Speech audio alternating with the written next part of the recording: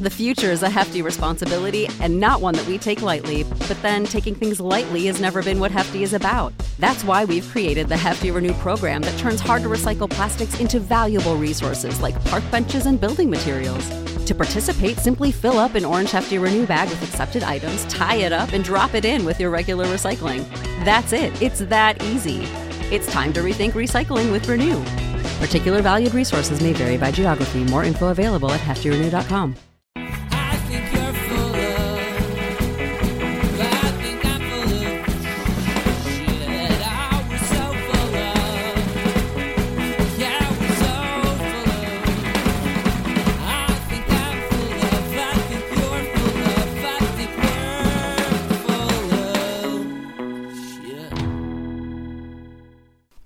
Hello everyone and welcome once again to So Very Wrong About Games. I'm your co-host, a man with more money than sense, Mark Bickney, and with me as always is my loyal co-host, a man with more sense than a compost bin, Michael Walker. How you doing, Walker? Always good. I'm very glad to hear this. So we continue on with our as-yet unnamed retrospective intro segment. That doesn't really make a good acronym, does it? It does not. A EURIS. A EURIS. A EURIS. Okay, so our EURIS this week is Spirit Island. A year ago, we talked about Spirit Island. And let me just start off with a rather leading question, Walker. You've played Spirit Island several times in the past year, haven't you? I wouldn't say several. At least twice. Under what circumstances? I mean, how cruel are our friends that they would make you play Spirit Island? I know. They know. Yeah, they're awful people. We knew this already, though. Fair enough. I mean, I've played Spirit Island many times over the course of the past year. It's getting the recognition that it quite frankly deserves. I was a little concerned that it might not find its audience. It's been picked up as a favorite by many, many people. The expansion was successfully kickstarted. I've played with the expansion material several times. In the latest round of playtesting, I liked some of the spirits a great deal. My favorite probably being Grinning Trickster Stirs Up Trouble, who actually just can flood the board with a series of somewhat random effects, and your challenge is just to make good out of it. Not quite as engaging as Drowning People, but then again, what is? Exactly. And has your opinion changed over the course of the past year, Walker? No. Have yet to lose. Still just a breeze through. Maybe one day it'll get hard.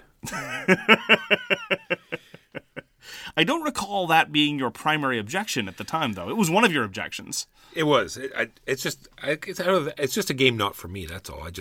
I wonder if it's the card cycling that I don't like. I'm not sure. Sure. I have an affinity for an infirmity. I have an infirmity to card cycling games like Dead of Winter, Police Precinct, Spirit Island. That's an interesting collection of games. Anyway, let's not rehash the review. Suffice to say that our opinions have not changed. And that's what we thought of Spirit Island then, and that's what we think of Spirit Island now. At any rate, this is a podcast about board games, which I possibly should have said before launching into talking about Spirit Island, but intros are difficult. Could have been like a traveling podcast. Come to Spirit Island. Find yourself. Find new people. So, this is a podcast about board games. We're going to talk about games we played last week. We're going to talk about the news and why it doesn't matter. We're going to talk about our feature game, which this week is Teotihuacan City of Gods. And our topic for this week is, how far is too far for a board game? And just to give you a little bit of a presage for this is a series of embarrassing stories that I've prepared anyway. I don't know what Walker is going to contribute to the conversation, about dumb stuff that I've done to get a board game. And on that note, let us begin with the games we played last week. Walker, what did you have the pleasure of playing last week? Or displeasure, case depending. Well, everything was good. We got Gugong out to the table yet again, so that's good. It's when we played a game multiple times in order to prepare it for a podcast, and we pull it out again even after the fact. It just means it must be a great game. Have yet to find a huge flaw in the game whatsoever, except for the fact that Jade is a sucker's game. Yep, we've seen every game someone seems to push for it, we've discovered, and it never pays off. But other than that, looks fantastic, plays fantastic, everyone always has fun. That is Gugong. Got to play Quartermaster General Prelude again. I'm somewhat disappointed that once again you had you didn't have a chance to give this a shot. You were probably off doing something much less fun. This is yet another expansion to the Quartermaster General base game, this being the 6-player game about World War II. And it's really solidifying my opinion that Prelude is an excellent, excellent expansion that doesn't change the fundamental tempo of the game. Card play is still agonizing and everything still has a very serious opportunity cost in that you only play one card per round. But what it does is, in a very interesting, very rules-light way, skips some of the early boring build-up turns. And it adds yet more historical flavor. It adds a lot of the sort of historical events that really were the prelude to World War II, things like the remilitarization of the Rhineland, the Molotov-Ribbentrop Pact, all these kinds of things find their way into the Prelude game. And I was kind of leery about introducing Quartermaster General to new players because the way that we like to play Quartermaster General, or at least I do now, is with Prelude and with the Air Marshal expansion. And introducing new players to a game with 2 expansions already in can often be a recipe for disaster. But Quartermaster General works. It's an incredibly straightforward, accessible design. The only rules problems, and I think we mentioned this when we did our overall review of the Quartermaster General series, the only rules problems that you have now are with people who have played multiple games in the system, and they start confusing the different supply rules. And I don't do that personally, but I'm usually at the table the one with the most experience with the system, and I certainly can't blame somebody whose only prior exposure to the system is Quartermaster General 1914 and think, okay, how does supply work in this one again? And that's eminently reasonable. But the Prelude itself, I'll repeat it, very good bang for your buck in terms of additional complexity. Doesn't add much to the playing time, especially because it jumpstarts those early rounds. And so, if anything, it keeps the game playing time roughly to parity. I'm really looking forward to showing it to you. I hope you'll get a chance to try it, because I really do think that it's excellent work. I'm also really looking forward to playing Quartermaster General the Cold War, which will be in our hands sometime after Chinese New Year. Which will be in about several years, I'm sure. Yeah. I got tricked into playing a GMT game called Triumph and Tragedy. Oh, dear Lord. And let me tell you, there was definitely some triumph, and there was, in fact, some tragedy as well. Okay, why don't we start at the very beginning, all right? Let's slow down for a second. Well, my mother met my father. What is your beef with GMT games? Let's cover this. I was. No, you do have a beef with GMT I do. games. No, I was saying I was thinking of an intro to this part was that I opened up this mustardy yellow, pinky, not quite red, blue sort of purpley box because, they don't know what basic colors are. And we played this fantastic game called Triumph and Tragedy. I really do sometimes get the impression that you want the entire world to look like FFG games. It's not that, like, we talked about this briefly after the game, and I just feel as though that the games would be more accessible to the general public if it just had a more welcoming cover. That when you look at that cover, all you see is dry war game, straightforward. Like you said, I'm sure that appeals to their market, but I'm saying if they want to appeal to a broader market or get people to try their games, then maybe just have a more welcoming cover. I genuinely don't know anything about marketing or shelf appeal or anything like that, but they've got an established fan base that's well earned because GMT games are not universally good. Their interior editorial policies are all over the map, and sometimes they have good developers working with designers, and sometimes they don't. This is, evident in the wildly disparate qualities of rule books and, how many living rules are required, et cetera, et cetera. But I don't know how many people they really want to target with, like, impulse buys of Triumph and Tragedy. I don't necessarily know that it would work or be good for them long term. At any rate, I'm just hoping that maybe for the 3rd edition, for Philistines like you, they can have a picture of Winston Churchill riding a unicorn, driving a lance into the heart of a dragon, and maybe that'll be good. Let's go totally the other way because that's what I'm talking about. Yeah, that's exactly. So anyway, Triumph and Tragedy, in my opinion, is sort of Axon Allies on steroids or Axon Allies Advanced.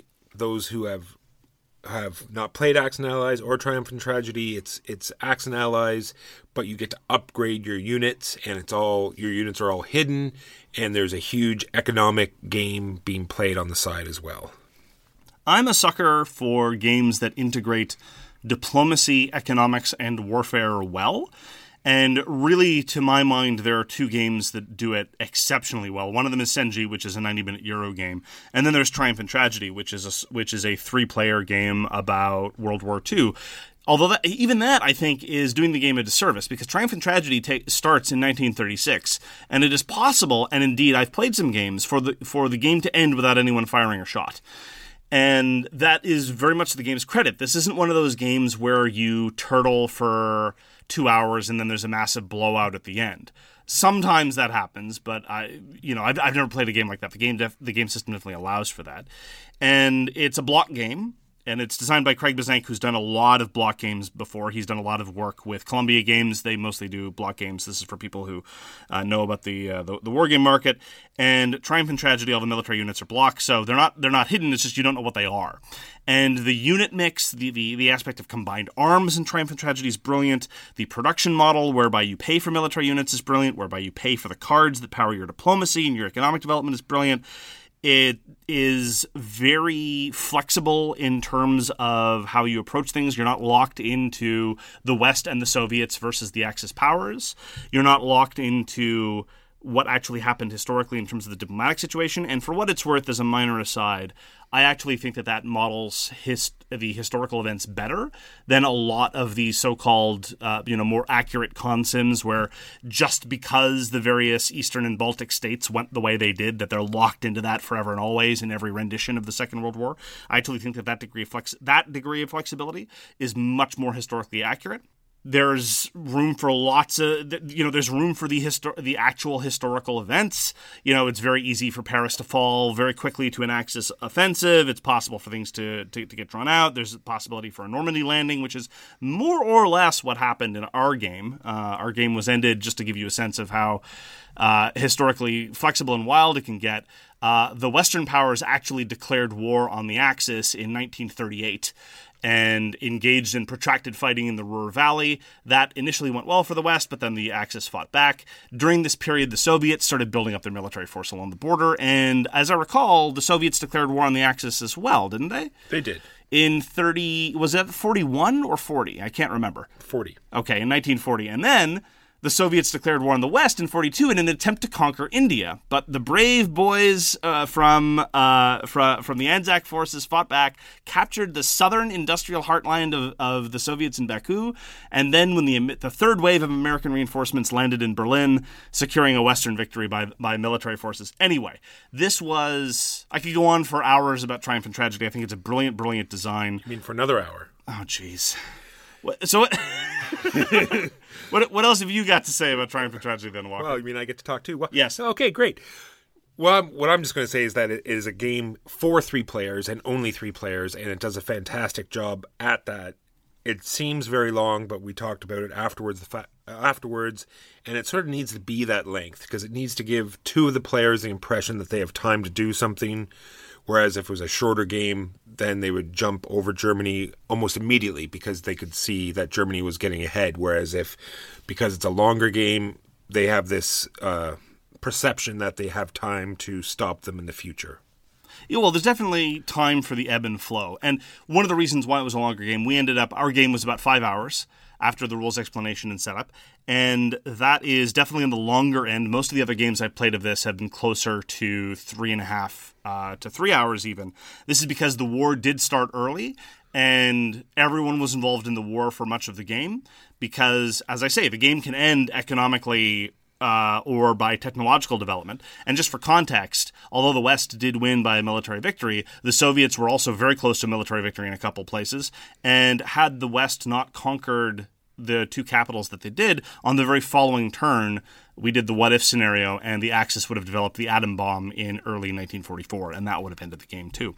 Anyway, I've seen games end in 1939. Those games are obviously much shorter.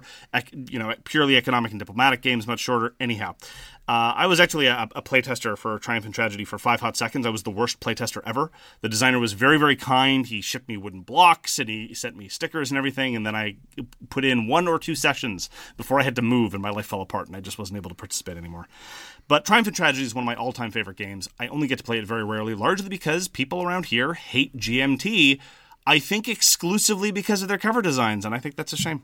And that's our feature game of the week. Oh, come on! Triumph and Tragedy. What else did you play this week, Mark? So I played a game called Triumph and Tragedy, and I'd like to spend about 10 minutes talking about why it's great. So I played a game called Good Critters. Good Critters is the American localization of a German game called Tiefe Taschen, which is, in the German edition, it was a game about corrupt politicians. In the American version, it's a game about gangster woodland creatures. I wish I could play the German version for what it's worth, but Good Critters was pretty good. It was kind of an elaboration on Cash and Guns, or some of the elements of Junta. If you've ever played the original Junta, Junta had a great mechanism whereby someone was in charge of divvying up loot, and then people got to decide whether they were happy with their cut. There was a lot more going on, but that was the core element that was cool, and Good Critters preserves that. Yeah, it was all right. I mean, it's one of those social games where you have to decide to pick on somebody in order for it to start getting fun. You know, it can get very boring and procedural if everyone's paranoid about making enemies and just trying to be fair and preserve their status. So you really have to, at some point, some turn, say, you know what? The person to my left, I'm just going to try to make them the enemy of the table, and I'm going to cut them out of the loot, and I'm just going to antagonize them and see what happens. And in that aegis, it was okay. I think I between it and Cash and Guns, I'd probably give it the slight edge. Good Critters was slightly better because it had a few return order problems, and it was slightly more fluid. But it doesn't have foam guns though, which is a bit of a problem. Nothing like pointing foam guns at your family members. It's true, and that was Good Critters. All right, Mark and I got to play Heroes of Tyranoth. It is the new FFG implementation of Warhammer Quest, the card game, now that they've lost the Games Workshop license, and it's much of the same.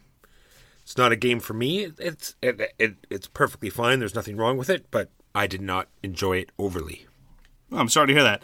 Yeah, I'm not super jazzed about Heroes of Tyranoth. I think it's pretty good. I do think it is an improvement over the Warhammer Quest Adventure card game, because in the latter game you had basically two options of how to play. You could either play the campaign game, in which you didn't get to access any better toys over the course of a given session, and there was this awkward paperwork element and sorting out cards and things like that, or you could play the self-contained Delve Quest, which was a cobbled together hash of a scenario that didn't really work very well. In Heroes of Tyranoth, at least, you now have designated points during an adventure where you can level up and choose upgrades. And I just prefer that model. You know, the same way that Too Many Bones handles it. Forget an overall campaign mode. Just let people upgrade their toys over the course of a single playing and forget any element of paperwork. And so that's the key difference, I think, in terms of Heroes of Tyranoth. I really don't like the Tyranoth setting, but then again, I don't really like the Warhammer setting either, so that's a wash. But I do really like a lot of the work of Adam and Brady Sadler. They're the people who did both Warhammer Quest Adventure Card Game and Heroes of Tyranoth. And I think it's good for another few plays. I think it's reasonably good for a laugh, and I'm sorry you didn't really enjoy it. Yeah, well, I think they did a great job of making all the classes feel like that class. Like we had the fighter who could coax everything in and attack, completely, and everyone else was a supporting character, helped them untap and healed them up and, shot things at a distance. So I think they, everything is fine about it. It just seems to me like if you're doing like an adventure game, they seem to go a little bit light on the actual story and what you're actually doing and why monsters were doing. There wasn't like sort of like that flow of, this is happening because of something else. It was just sort of, you kept going through these actions, kill the monsters, get the new monsters, kill the monsters, and repeat. Sure.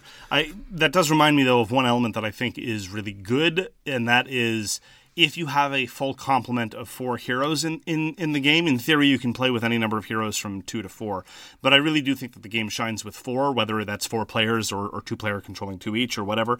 The different classes, the way they interact with each other and the way they cooperate with each other in that way that they have class specialization, I think that's when the game is at its best, for what it's worth. Agreed.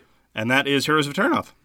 So I got my copy of the Estates in this week. You don't say. And we got to get a game together. I'm not sure if it played the same as I remembered it. I think it was just we only had the one plane, and I think some of the concepts were different. Like it plays very much differently than other games because it has a closed economic system where everyone gets all of the money of the entire game right off the beginning. It gets divided up equally, and there's no extra money added to the system. That just changes hands. Some people are going to get more money than others, and you really need to examine the board at the beginning of the game and find out, what cubes are going to score and what you need to do, and the fact that you lock down colors right at the beginning. So it's a sort of like, it has a whole bunch of, interesting new mechanisms that, I think some people found uninteresting and or weren't used to. I don't know if I'd call it new mechanisms. I mean, the Estates, after all, is a reprint of Neue Heimat, which is a relatively older game in the context of our constantly churning new release schedule. But the way I would characterize it is that it has a lot of front-loaded decisions. Some of your early moves are going to be by far the most consequential because it's in your very early moves that you're going to decide what colors you're going to score. And as a function of those early decisions, whether you make good ones or bad ones, you might end up in circumstances later on where you have a lot of forced plays, where more or less, no matter what you do, something bad is going to happen to you. And it's really a question of trying to figure out how to exert the options to either minimize the bleed or set yourself up for future actions, which can be more consequential. And that combination I find a little displeasing, a little disquieting. Auction games already tend to have a lot of front-loaded decision-making because, for your first few games or even in the first few turns, you don't know what things are worth. And the Estates really leans into that, I think. That's my impression as to why some people didn't necessarily take to it. It was reasonably quick. I'd be interested in trying it again. But I do have to say that for punishing auction games, I can think of alternatives that I would prefer. And the added elements of board play that the Estates had didn't really grab me particularly. So it was interesting, a design that I respect more than I enjoy. I very much want to play it again, get that feeling back again. And I think once people have tried it a few times, then they'll understand how it works, and I think we'll appreciate it more. Last week I had a couple very different games of Gaslands, and I've been talking a lot about Gaslands, I know, but they were both illustrative, I think, because they were both showing off Gaslands sometimes at its worst, and yet I still had a blast playing it both times. We played one game which was an 8-player free-for-all, which had loads and loads of downtime, craziness going on. And there was even more downtime for me because the way I play Gaslands is extremely conservative. As we talked about in our Gaslands review, you can roll skid dice to shift up or shift down and do crazy maneuvers. I tend to avoid that much of the time. I just, move and shift up by the by default template actions. And so my turns tended to be literally 5 seconds long. It's like, okay, take this template, move, I'm done. And despite that, I still had a reasonably good time. And I gotta say, 8-player free-for-alls are not really what miniatures games are generally meant to do. So even at its very worst, I think Gaslands shines. And the game took 2 hours with 8 players, some of whom had never even played the game before. So that's amazing. And I also played some of the other scenarios. There's one scenario where you run over zombies, and that's the way you score points. And whoever has the most run over zombies at the end of the game wins. I think that that scenario had some termination problems and some weird interactions with disqualified vehicles. Basically, if you're carrying zombies and you get blowed up, you drop some of your zombies. But if you're carrying zombies and you run off the edge of the map, you keep everything. And so that created a perverse incentive for some very strange actions. Anyway, despite that, had a lot of fun. If you have already picked up Gaslands, there's a new free expansion called Time Extended 3. I suggest you take a look. It introduces some new interesting stuff. If you haven't tried Gaslands, why the heck not? So that was more Gaslands. All right, now that you said Gaslands, remind me of what a comparison I wanted to make was, I don't even have on my list, that we played Hero Realms. I talked about Hero Realms 2 weeks ago, and then, a complete flip-flop. Our first scenario was fantastic, had a lot of fun, was waiting to play it again, looking forward to playing it again, and then the second installment was terrible. Like, it brought in these rules where, you don't get the money, like reduce money so you can't buy cards, and then another card comes up and says you can't play action cards, just like mechanisms that, make the game unfun, that take you out of the game, that make you don't have a turn. It made no sense, and we looked through the rules, one of these things where we had to stop and say, we must be doing something wrong, and we weren't. It just was not a fun scenario. Based on what I heard, you tried it twice just to make sure you were doing it right. And the second time you actually just called it in the middle because you were just... That was the third time. It was like, because after the first one you have like 2 options, like chase this guy or chase that guy. So we played, chase the one guy, tried that twice, then said, okay, well, maybe we're not supposed to win that. Maybe it's supposed to be that hard because you were supposed to, chase this other guy. So we go back to that, and it has the same card mix, discard all your cards, or can't spend money, or can't play any of your cards. And it's just like, well, what? It just was so weird, and unfortunately was not a fun experience. Yeah, I wasn't there. I can't comment, but it wouldn't surprise me if a game as simple as a Realms game might start breaking down the moment you try to elaborate it a little bit too much. the incredibly stripped down deck builders like the Realms games, like Shards of Infinity. As you would say, they're good for what they are, and if they try to be something else, then maybe it won't work. That's right. Agreed. So those are the games we played last week. Let's move on to the news and why it doesn't matter. All right, so first off, I have a game announcement is Metal Gear Solid. We all love Metal Gear Solid. And do we? And do we, though? We do. Do we really? And it also comes with Mark's favorite designer, Emerson Matsushi, because Mark loves Spectre Ops and Century Spice. And I'm sure this is a game that we're all looking forward to playing. Although I like those games, and I like Metal Gear Solid, so this is a game that I'm actually looking forward to see how it plays out. Who's putting that out? Yeah, it's a game being put out by IDW. Okay. Well, we're no longer in the era of all licensed games being terrible, so... We'll have to wait and see. Will the board game version of Solid Snake be voiced by David Hayter or the new guy? Maybe the new guy. Okay. On to another game. I'm not sure what this expansion is for, but it rang a bell, so I wanted to bring it up. Maybe Mark would be able to fill me in a little bit more. It's a game called Terra Mystica. It's getting a new expansion. From what I read is that it was a game that was sort of like the game that came before Gaia Project. Some people played it, but then they brought out Gaia Project, which was way better than this Mystica of Terra. And now it's getting an expansion, which I thought was weird. So I was wondering if you had any other information about it. Some people still prefer Terra Mystica. There are, insofar as Gaia Project and Terra Mystica are different games, those could theoretically be grounds for preferring one over the other. I don't share that preference, but I understand at least where it's coming from. The thing that I find weird is that, as I recall, the second expansion for Terra Mystica will not be compatible with the races of the first expansion for Terra Mystica. It's true. All kidding aside, I am looking forward to having more Terra Mystica stuff. Even though Gaia Project is a superior game in all ways. But no, Terra Mystica as well. And I read the whole thing, that statement as well, and I don't understand why they would want to exclude some of that. Maybe they're just taking such a leap in a different direction that some of those abilities and things will, are in the way. So they're just going to make this completely separate and different. Sure. On the topic of expansion announcements, there is currently a Kickstarter running for a new expansion to Shadow Rift. The Shadow Rift expansion is called Boomtown. For fans of Letterkenny, I don't think they're referring to the Boomtown character in Letterkenny. I don't think there's a Fisky card either. But I might, to be frank, I'm of two minds about this, as I often am about such things. When I initially reviewed the second edition of Shadow Rift when it first came out, and I complained and kind of lost my temper about the absence of proper rules documentation for the new expansion content, the designer showed up and, to his credit, said, "Oh, this is an oversight. We're gonna, this was an unfortunate situation." He commented directly on the review, and since then, in the years since, the new expansions have not come with rules documents. They've introduced new card types, no rules documentation. This is presumably a cost-saving measure, so they don't have to include another type of printed element. And I've asked repeatedly the designer whether this new expansion will have any rules documentation, preferably enough rules documentation to cover the previous stuff as well, just to clarify how the new card types work and such. And so far there's been no answer, which I take to be a pretty clear no, that it won't.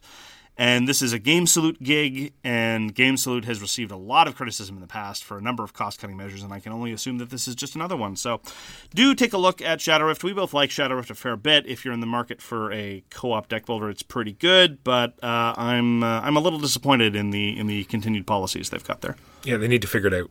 Also, on the news of expansions, What's Your Game is putting out 2 expansions for 2 of their games. They're going to be running a Kickstarter, so I'm hoping I can get in on my usual giant bundle deal and get both games and both expansions. The games are Madeira and Zangyo. Once again, probably brutalized both those pronunciations, but I'm sure you could find them out there. I haven't played Zangyo, but I have played Madeira. Looking forward to getting that whole package and seeing what they've done with the expansion. And that is the news and why it doesn't matter. So let's move on to our feature game of the week, which is Teotihuacan, City of Gods. Yes, welcome to our first 2-hour installment of our 6-part review of Teotihuacan. Mark, throw it in our timeline. So this was designed by Danielle Tascini. I would just like to point out something, with respect to the attribution on Board Game Geek. If you look it up on Board Game Geek, they will say that it was designed by Daniele Tascini and David Turksey, which is kind of sort of true, only insofar as David Turksey did some of the development work and he designed the solo version. But to the best of my ability to tell, the core game itself was not designed by David Turksey. So the attribution's a little bit scattered there. So Daniele Tascini is one of the Italian designers that we've been talking rather a lot about over the past few weeks. When we talked about Coimbra, we discussed the fact that there's this core group of Italian designers who collaborate a lot. And Daniele Tascini, when he has collaborated with Simone Luciani, designed Tzolk'in and Voyages of Marco Polo and Council of Four. And Voyages of Marco Polo is a favorite of us here at So Very Wrong About Games. Tzolk'in is very, very popular in lots of circles and very well regarded. Council of Four is probably the least well known of all those designs, but City of Gods was not designed in collaboration with any of his other longtime collaborators. It was designed exclusively by Daniele Tascini with, again, as we say, development work. This was put out by NSKN, which is an Eastern European outfit. And David Turksey, for what it's worth, is an accomplished designer in his own right. He was involved in Anachrony, which was a kind of interesting worker placement game with a post-apocalyptic theme. So he's no slouch himself. Just to the best of my understanding, he just didn't design the core game. So Walker, why don't you tell us what one does in City of Gods? In City of Gods, your village has a major chocolate addiction problem and has reached epidemic heights, to the point where your citizens will not go to work unless you feed them chocolate, and you can't show your workers favoritism, so when they get to work, you have to make sure they have enough chocolate to give all their co-workers as well. And guess what's for dinner? Chocolate. Chocolate everywhere. Yeah, no, my understanding was that the workers get to their work sites in the school bus, and the law of the school bus is if you bring any snacks, you have to bring enough for everybody. I guess that's the rule.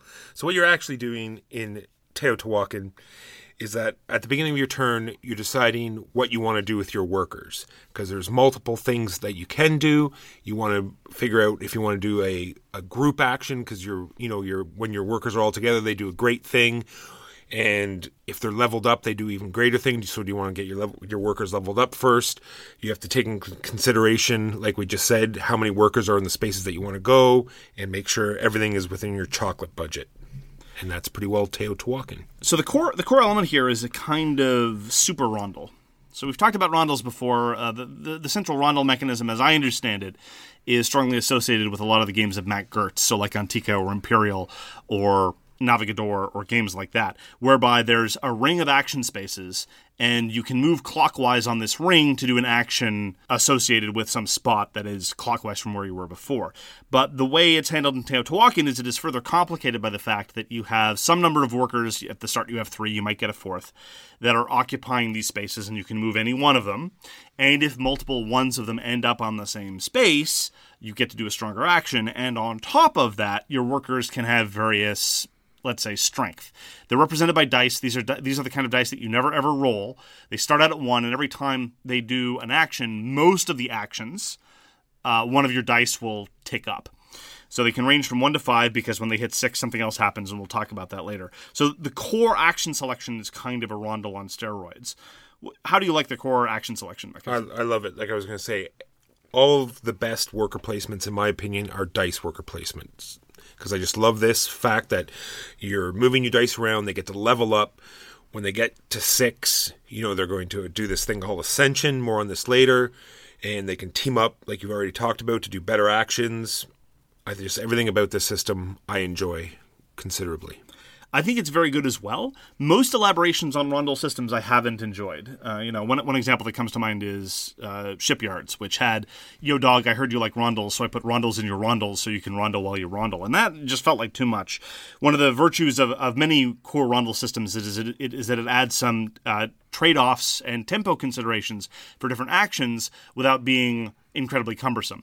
And at its best, Teotihuacan does give you that. There's this notion that, okay, I want to do this action now, but if I hold off and wait, I may be able to get more workers there or stronger workers there, or this action that I really want to do is too far away, so I have to worry about what I'm doing in the interim. All those good things come into play with respect to this additional element. And on top of that, there's the fact that any action you do has a cost associated with how many other workers are there. And so you talked about the cacao element, which is this kind of currency that you use to pay for your actions. At the best of times, if you show up in an action space where nobody is, you don't have to pay anything. But if you show up where other people are, or indeed where you have other dice, you do indeed have to pay. And if you run out, then you're kind of forced to more or less skip a turn, which is never particularly pleasant, but it does introduce interesting tempo consideration. Because that's in one of my bad points. I'll just reiterate that as well. You have to feed your workers to move them, and at the end of each turn, you have to feed them as well.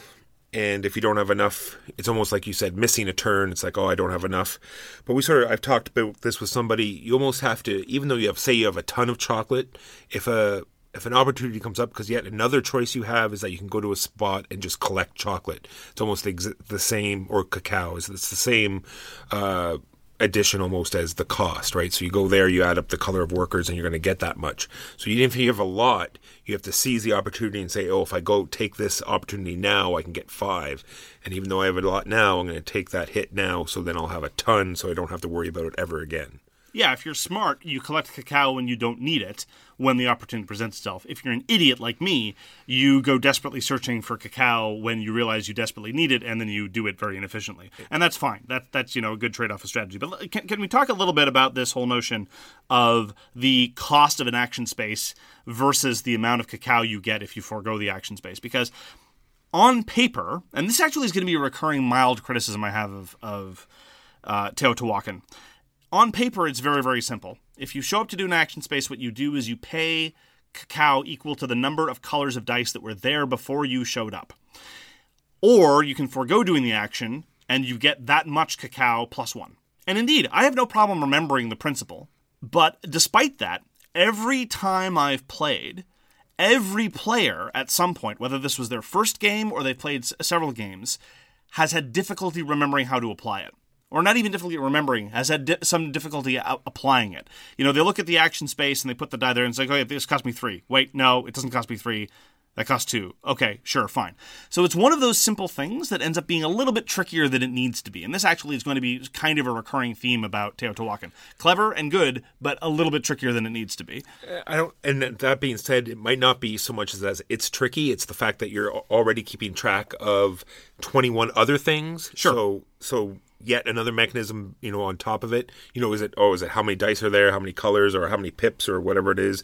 What is it? Because I'm thinking about 4 turns ahead and all of these other things, and I need to be constantly reminded on how this works. I respect that. It's just, it is striking. You have to concede. It is striking that everybody at the table at some point has a little bit of difficulty remembering how this core action paying works. Yeah, I have no problem remembering what to pay. My problem is I just forget to pay it. It's like I move there and I'm so eager to get the action done as I said, oh wait, I forgot to pay for the actual, space moving there, and then I have to go back to do it.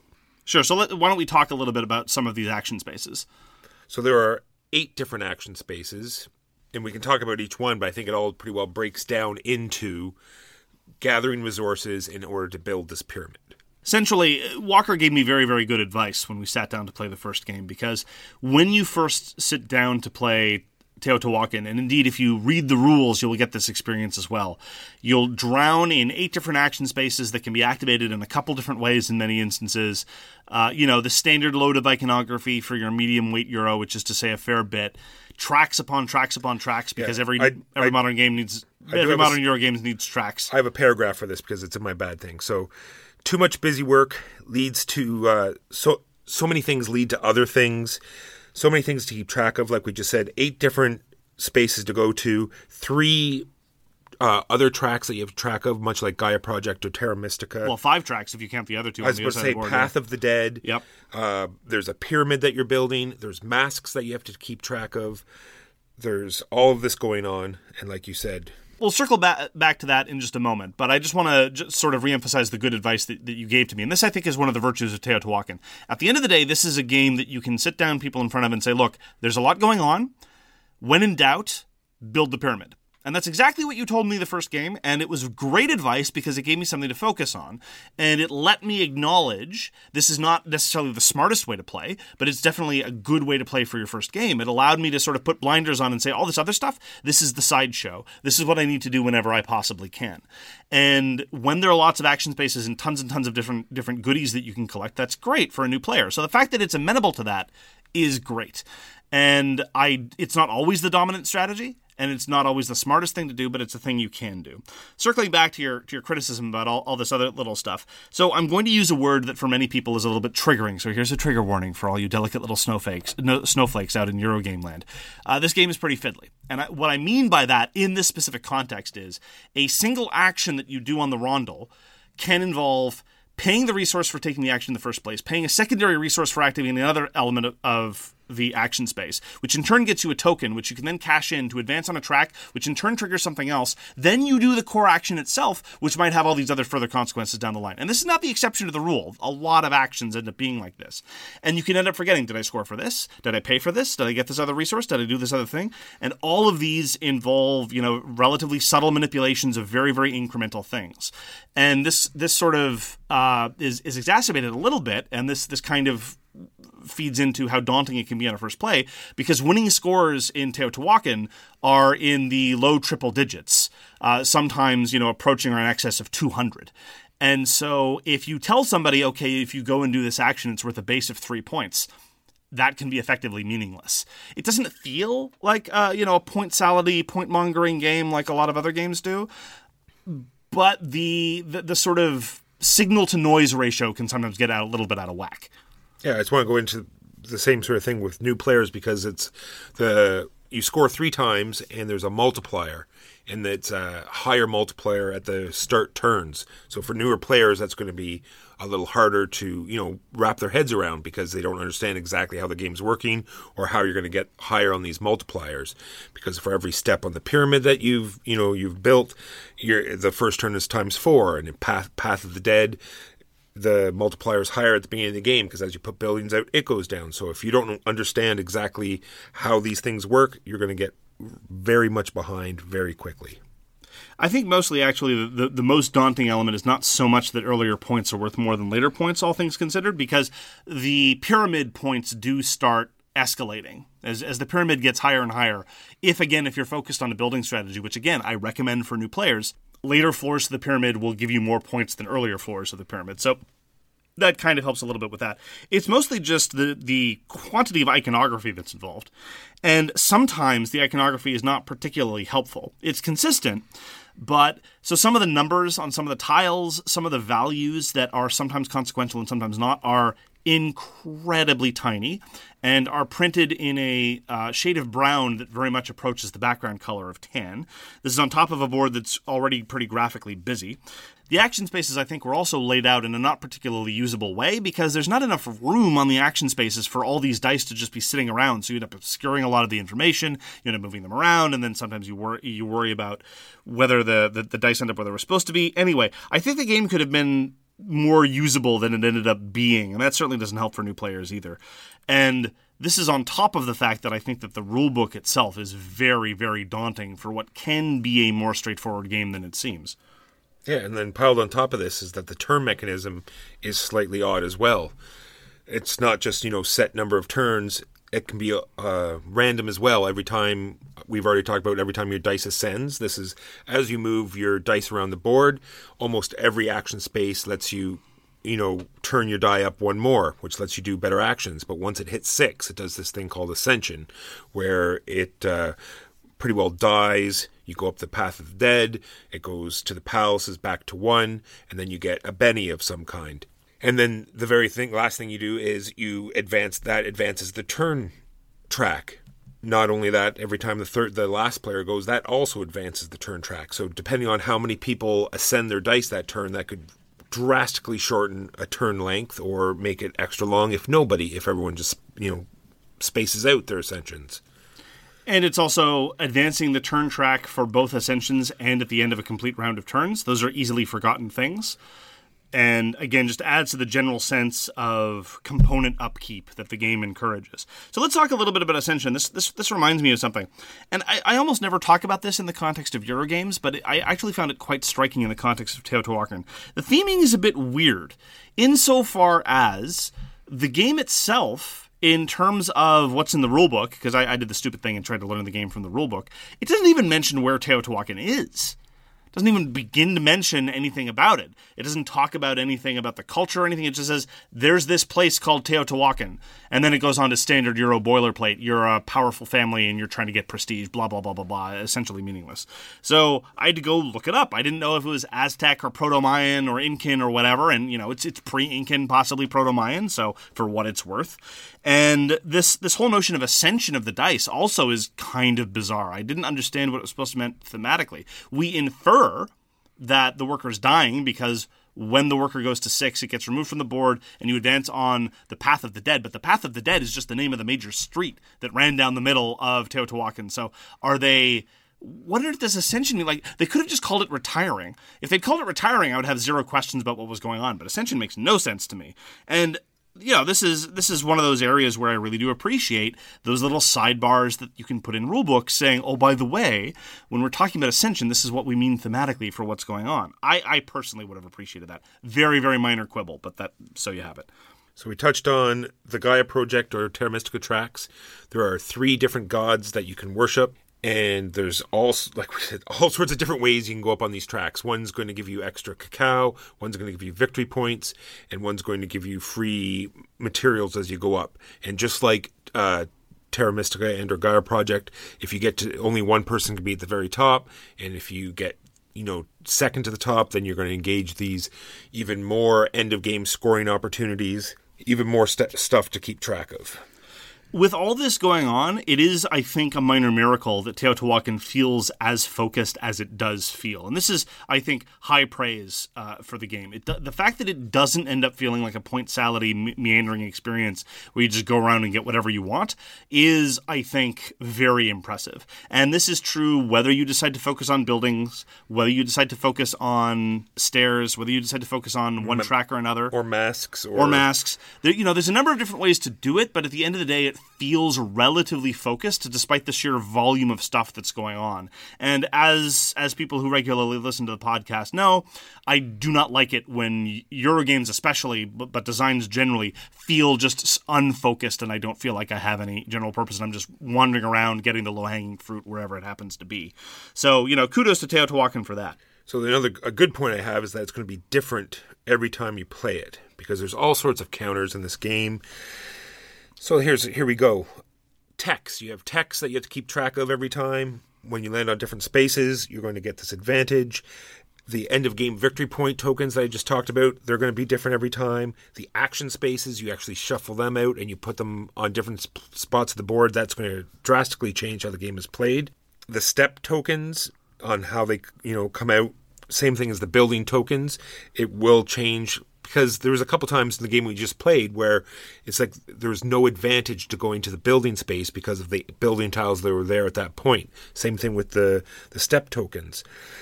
Then there's these gray tokens which populate multiple places all over the board. The different tracks, the Path of the Dead, the 3 different god tracks, a whole bunch of spaces on the board that you lock your guys into that we haven't even talked about. So all those gray tokens are going to be different every turn. It has a very interesting starting tile system. At the very beginning of the game, everyone gets 4 of these tiles. You pick 2 of them. It tells you where your workers are going to start. It also gives you a starting income and also maybe pushes you a little bit on a certain track. It very much did today. One of my tiles said you're going up the Path of the Dead right off the hop. I said, well, this is the way we're going to go.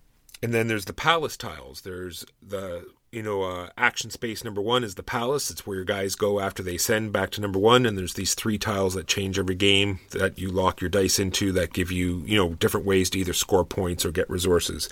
So all of these things change every game and have the opportunity to make it a different experience every time you play it. A lot of those differences I have personally found to be relatively superficial in the way that lots of varying setups for games like this tend to be, which is fine. The one difference that I think is very consequential and I quite like is, just as you said, the way the action spaces are arranged. Because it's a spatial system, because it's a rondel system whereby you can move only up to 3 spaces clockwise, where a resource space is relative to the thing that you buy with that resource will be very, very, very determinative about how you want to pursue victory. And that is the part that I most appreciate about the variability of setup. I will say, though, that I'm getting a little bit tired of Euro games with tracks. I don't know what it is. I want to blame Stefan Feld, but I don't think it's his fault. I actually mostly think that it's Terra Mystica's fault. Every Euro game now has to have tracks, lots of tracks. You advance up tracks. Well, I think the last game with tracks that I really, really, really appreciated the way that used tracks is Goa, and Goa was published 20 years ago. So let's go back to locking your dice, because we haven't really talked about it. Many of the action spaces have a way you can lock in your dice, so therefore it will be locked in there until you unlock it. And it will give you the option of doing 2 different things, probably getting a mask, getting a token of some kind, going up a track. You can either forgo your turn and unlock all your dice, or play 3 cacao and unlock all your dice. So it's yet another option, another way to get more tokens, another thing to do. The whole issue of locked versus unlocked dice, I think, is one of those things that really could have been excised from the design without doing too much violence. And I think you would have gotten a couple of serious benefits from that. I think, for one, the rules load would have been considerably lighter, both because you don't need to start talking about how dice get unlocked, and you don't have to worry about how the action costs are differently impacted for taking actions based on whether dice are locked or unlocked. And again, as I said, to circle back to my comment on how the action spaces, I think, weren't very physically well designed, the locked dice do not impact the action costs or cacao benefits for foregoing an action, but they're right there on the same tile, and they're typically only a couple centimeters apart. Yes, there's a specific action space for them, but it's not like there's a specific action space for the other dice. So there's this weird asymmetry there, and it ends up being a little bit usable. Anyway, I think my feeble mind was not quite able to internalize the benefits of, locking versus unlocking dice, and so that was like the one mechanism too many that I mostly just ignored for much of the game. All right, so I hit most of my points going through most of the stuff. Now I'm going to just jump all over the place and go back to hitting some things that we didn't hit. As in, some of the good points, we briefly talked about the techs. There's 6 different techs you can get, and they change up every game. I think they really sometimes change, how the game is played, either make it more accessible or harder or easier, and they worked out very well. Then when you're actually building the pyramid, there's this matching system where you look at the 3 different tiles you can build, and it's sort of like a spatial relations thing. You want to maximize all the symbols that you match up, and if they're colored, you even go up the god track. So that's interesting. Yeah, that part in particular, and this is a purely personal thing. This is not really a criticism of the game. It's this weird little spatial puzzle where you want to be able to take these different tiles and reorient them in a certain way and place them so that you maximize your points.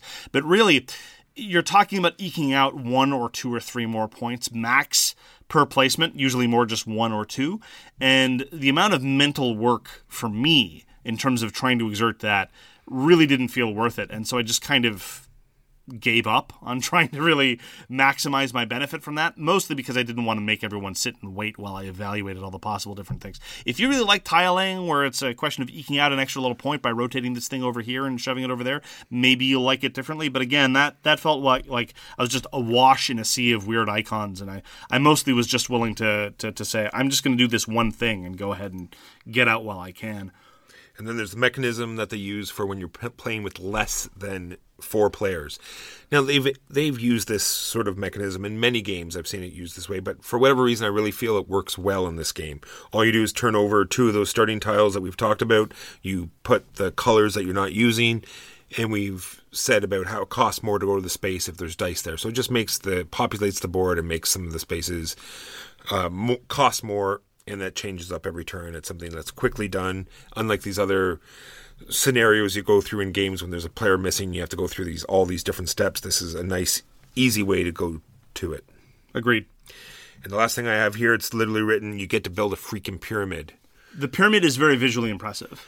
I don't know what it is, but there is something really visually appealing about those very stark white wooden tiles that you use to build the pyramid. It's quite attractive in a game that I think is often just overly busy, visually speaking. And even though these pyramid tiles are indeed festooned with icons upon icons, it is quite visually striking in Teotihuacan to see that nice little step pyramid being built. I think that's quite neat.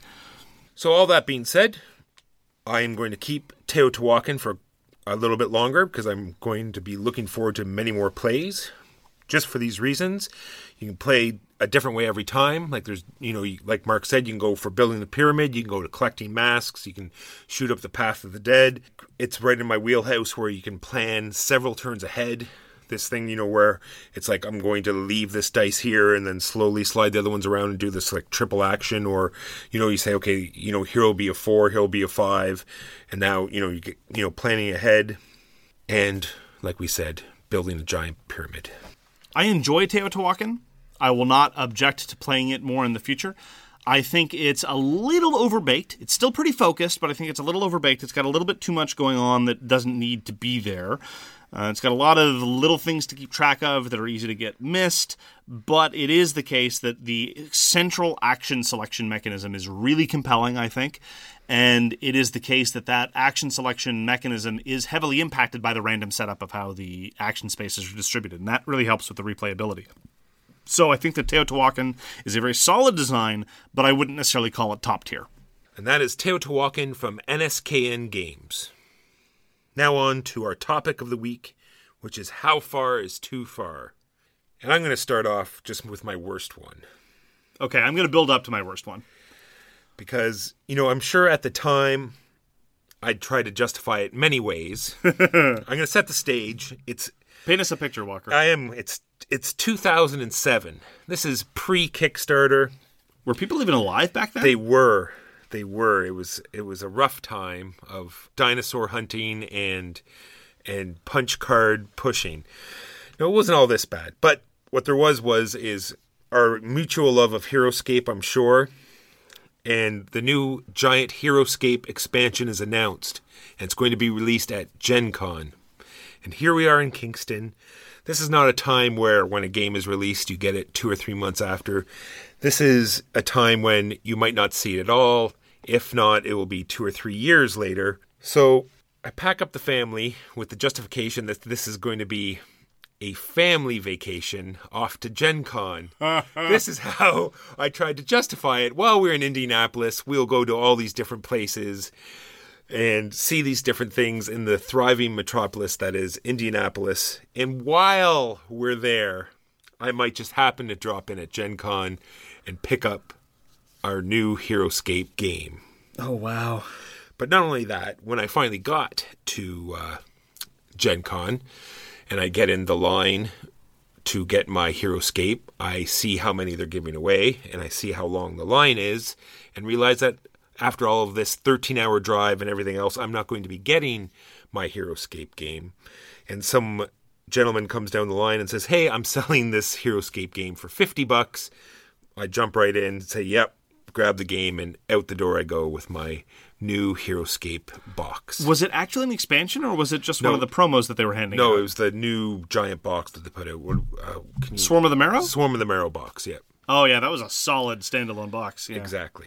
Well, at the time, okay, so I'm glad that you led with Gen Con, because I really think, so I'm going to be saying a lot of things that I've done over the course of the years. And I think for context, it's important to note that for some reason, if you go to a convention almost exclusively for the purpose of buying things, and I'm not saying that everyone who goes to conventions does so on those pretexts, but there are people who do, and there are people who do that sometimes, that's considered okay. But sometimes all these other one-offs that happen, that's just the act of a crazy person. But I went to Gen Con once. That was back when I already knew that I hated travel, and I'm using the word hate about travel here. And it's not just getting from place to place. People often assume that when I say I hate travel, it's that I hate flying or whatever. I don't mind flying. I don't like airports, but that's probably because I don't like police states. And I just hate being away from home. I'm that boring. I like my home. I like being home. I like being surrounded by my things and my toys and the people that I know, and I know where the toothpaste is, and I know where everything is, and all my stuff is there. It's where all my stuff is. Anyway, But I went to Gen Con almost exclusively to get to the new releases, because that's back when I thought that in order to have any kind of credibility on the interwebs, you had to be able to review the newest, latest thing.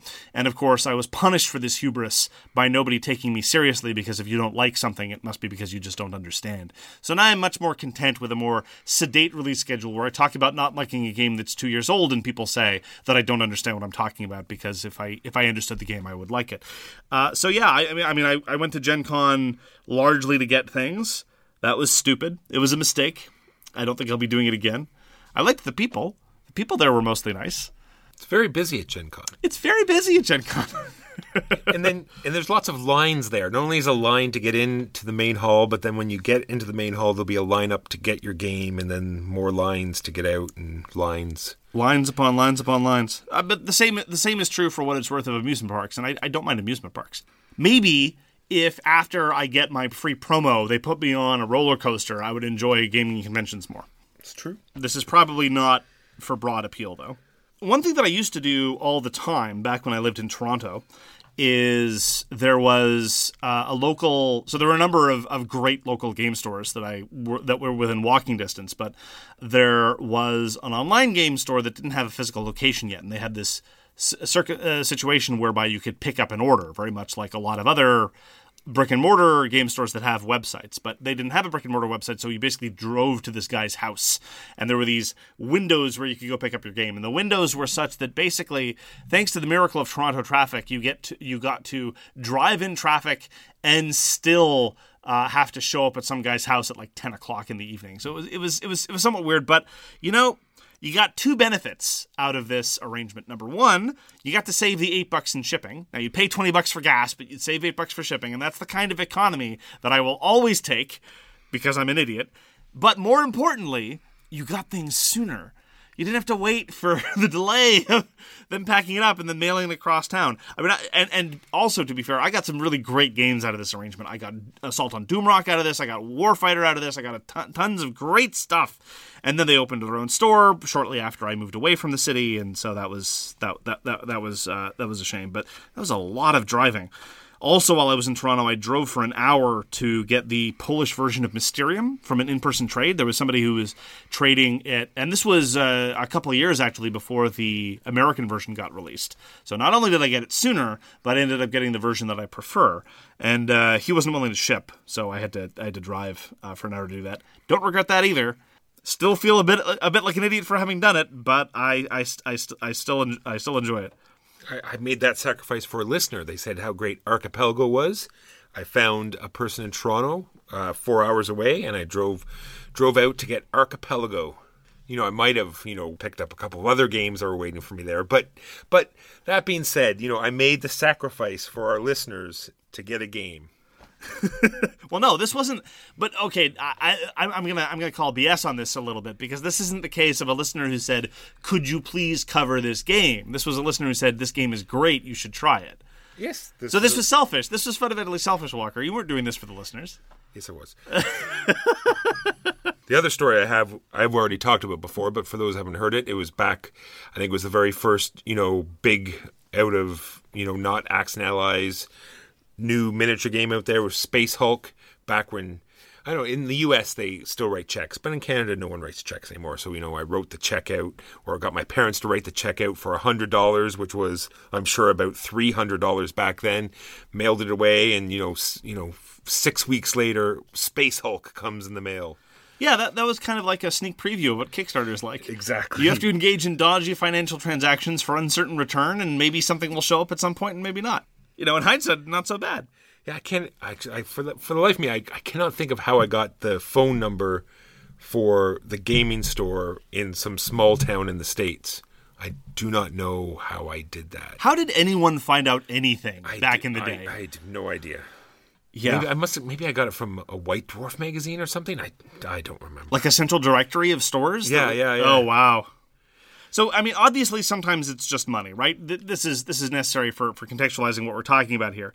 And just, as a minor note, I am sick and tired whenever anyone on Board Game Geek or anywhere else shows up and says, "I'm a little bit disappointed that this game costs so much." And then a whole bunch of people start marching in very, very condescendingly, very holier than thou. It's like, well, you're not just playing for the components. You're paying for development time. You're paying for the hard work of the designer. I'm sorry. That's all true, technically, but it's beside the point because you don't cost things on a curve based on how hard the designer worked. I've played lots of games where the designer was carefully crafting the game for over a decade, and they still cost the same as the guy who slapped something together in a couple weeks. You are paying for development time, but not really. Anyway, sorry, just setting that aside. I still drive to the U.S. for trades. I was an ample trader when I lived in the States, but I haven't lived in the States for the past 3 years. Back when I lived in Toronto, driving to U.S. for brief visits is not what you would call convenient because there's this, Great Lake in the way. But now that I'm in Kingston, the border is only about a 45-minute drive away. So the number of times when I've crossed over the border is very, very frequent. So 45-minute drive each way, not counting the border. There, though, the cost of gas is in a strange way kind of offset by the fact that I get cheap gas in the U.S. It may not be cheap gas for the U.S., but compared to how much gas costs here, it's definitely cheap gas. But I've had very, very strange conversations with border guards about board games. I'm sure they think you're a pack mule. They bring up your license plate and see that you go over like every other week. They wonder what's going on. Well, I have had to give sort of 5-second elevator pitches to men with guns about board gaming as a hobby in order to try to convince them that what I'm doing is not some sort of side hustle or some weird, legal marijuana muling. Pyramid scheme. Yeah, and I was actually really concerned on that topic. I was very concerned that the border crossing might be seriously complicated by the recent legalization of recreational marijuana in Canada, but I really shouldn't have been that worried because although I find interactions with armed individuals who can exert considerable power over you for no reason and with no accountability, I find that somewhat nerve-wracking. It is a relatively low-key border crossing. The only change that I noticed after the legalization of marijuana was just an electronic sign a few hundred yards from the border saying no cannabis at border crossings. And that's it. That's all they did. They just put a sign. I've never been asked if I was carrying any. They haven't, it's just the standard. I'm here to pick up a package. It's a board game, and that's it. Yeah, they should just put up a person that we both enjoy. Don't be stupid. Yeah, exactly. I think that's very much the attitude so far, and I hope it stays that way. I understand it's been a little bit different. For what it's worth, I understand it's been a little bit different at some other border crossings, particularly ones in the prairies where some of the border crossings are very close to more major towns. But anyway, there was one experience that I had a couple of years ago that was very unusual for board gaming, and that's when I was trying to order my copy of the first printing of Mechs vs. Minions. Having to go onto a web store that was crashing and constantly hitting refresh. That was unusual. I hadn't done that in a long time, and certainly not for a board game. It's true. That reminded me of, that is another story. That's the first time that I've actually brought my hobby sort of to work. I was like sitting at my desk at work, the employees are sort of doing their thing. They probably think I'm over here, doing the scheduling or ordering thing. And I'm actually hammering on the refresh button, trying to get my order in for Mechs vs. Minions. I understand that a lot of people who were very obsessed with early birds for Kickstarters, back when Kickstarters used to do early birds, they used to do that all the time, right? They'd wait for the launch of the Kickstarter and hit refresh constantly so they could get the early bird discount. I never went in for that. I mean, I'll pay the extra $10 just not to have to deal with the hassle. But I am thankful that the whole early bird nonsense is kind of past. I'm going to totally break out of this whole topic because you said Kickstarter reminded me of something that I have to talk about. Okay. And that is these new stretch goals of putting the bits into the box. Because the Reichbusters has it and the new CMON thing had it where, hey, stretch goals, we're going to put the stretch goals into a box for you. Oh. I bet you're worried that the postal worker was going to show up to your door and pour the miniatures into your hands. But no, just in, we're going to put it in a box for you. Well, gee golly, thank you very much. Being as charitable as possible, I'm sure that Cool Mini or not looked at the effort they went into designing the Shogun box for all the expansions for Rising Sun and said, hey, maybe we should get some credit for this. But yeah, I agree with you. It is a bit of a nonsense stretch goal.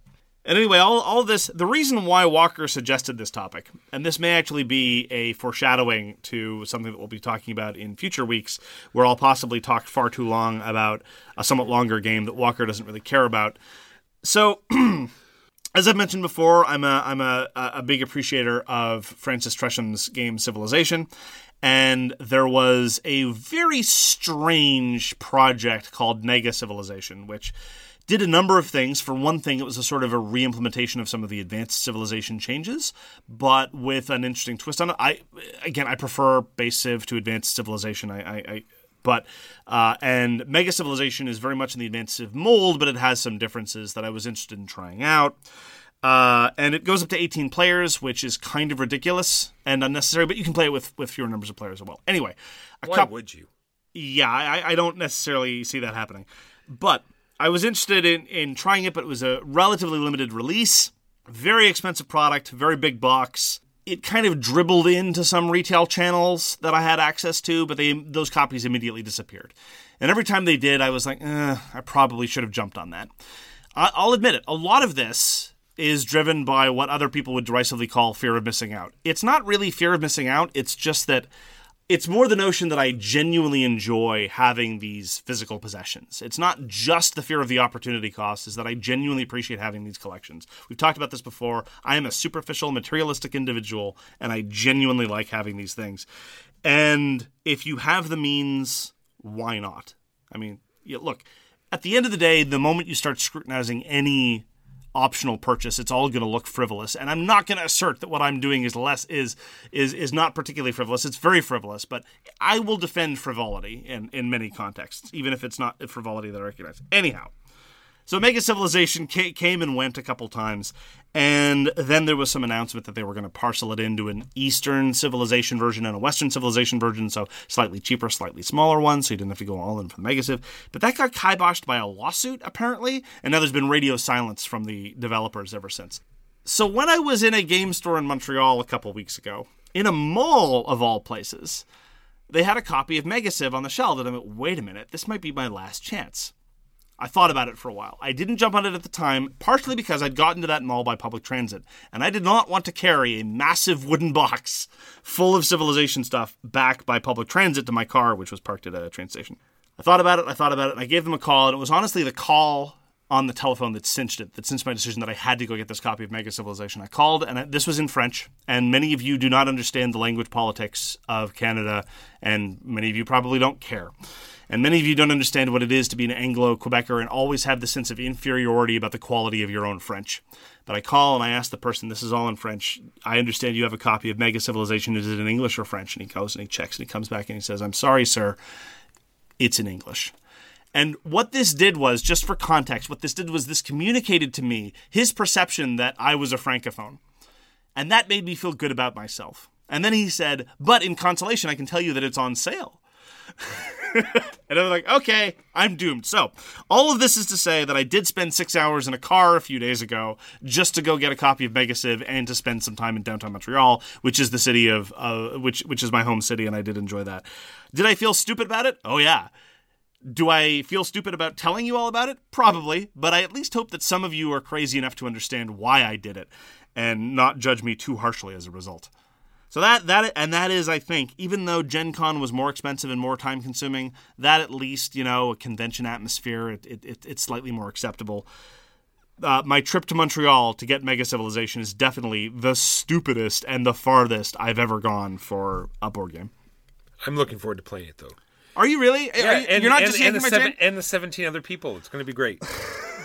I thought you were being sincere for half a second. It's Civ. I am actually looking forward to it. Yeah, no, we enjoyed our game of Civ. You guys liked it, and exactly. I'd like to think that when it comes to longer games, the 3+ hour games, I have some degree of credibility for picking enjoyable ones that people like to play.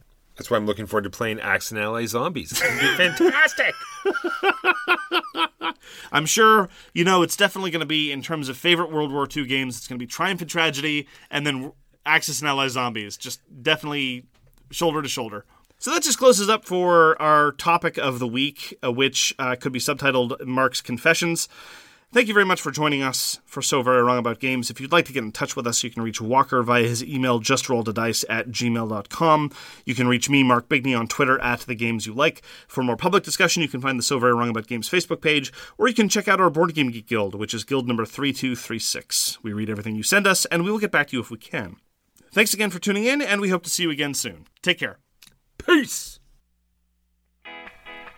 You've been listening to So Very Wrong About Games, produced by Michael Walker and edited by Mark Bigney. Special thanks goes to What Does It Eat for generously allowing us to use their most excellent song, FOS, as our theme. You can find them at whatdoesiteat.com. You can reach us by email at soverywrongaboutgames@gmail.com or on Twitter at SoWrongGames. Thanks very much, see you next time, and always, try to be right, but remember you are so very wrong.